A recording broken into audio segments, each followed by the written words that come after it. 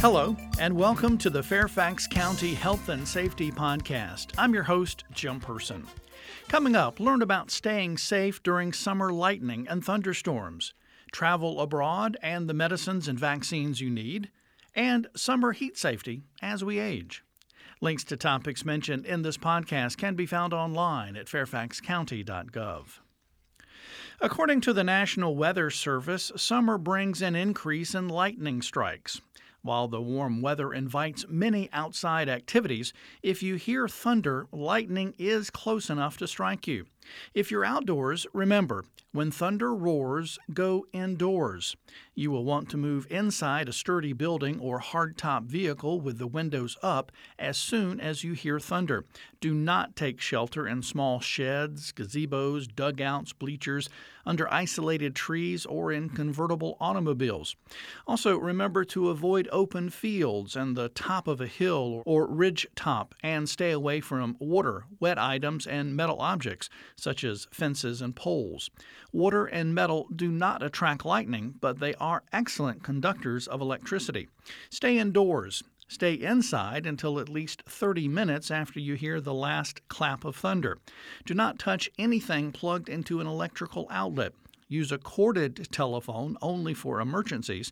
Cordless and cellular phones are safe to use. And avoid contact with plumbing. Do not wash your hands and do not take a shower or bath. To learn more on how to prepare for a thunderstorm, visit the Ready Campaign's Thunderstorms page at ready.gov/thunderstorms-lightning. For more lightning safety information, visit lightningsafety.noaa.gov. And remember, lightning can strike any time of year.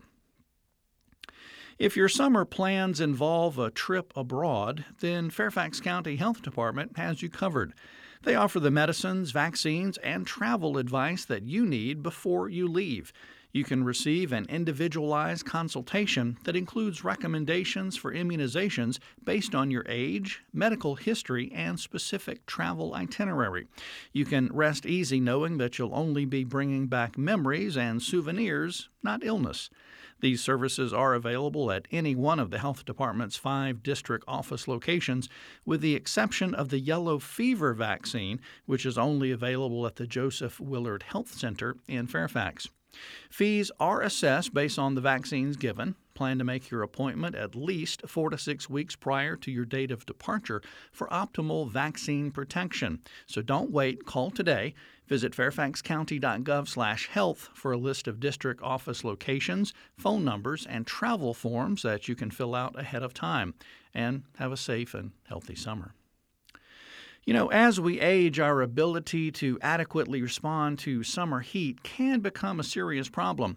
Older people are at significant increased risk of heat-related illnesses, known collectively as hyperthermia, during the summer months.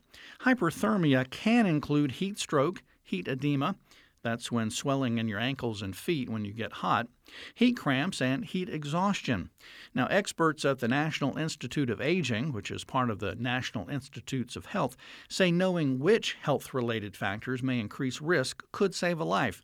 Those factors include age-related changes to the skin, such as poor blood circulation and inefficient sweat glands, heart, lung, and kidney diseases, as well as any illness that causes general weakness or fever.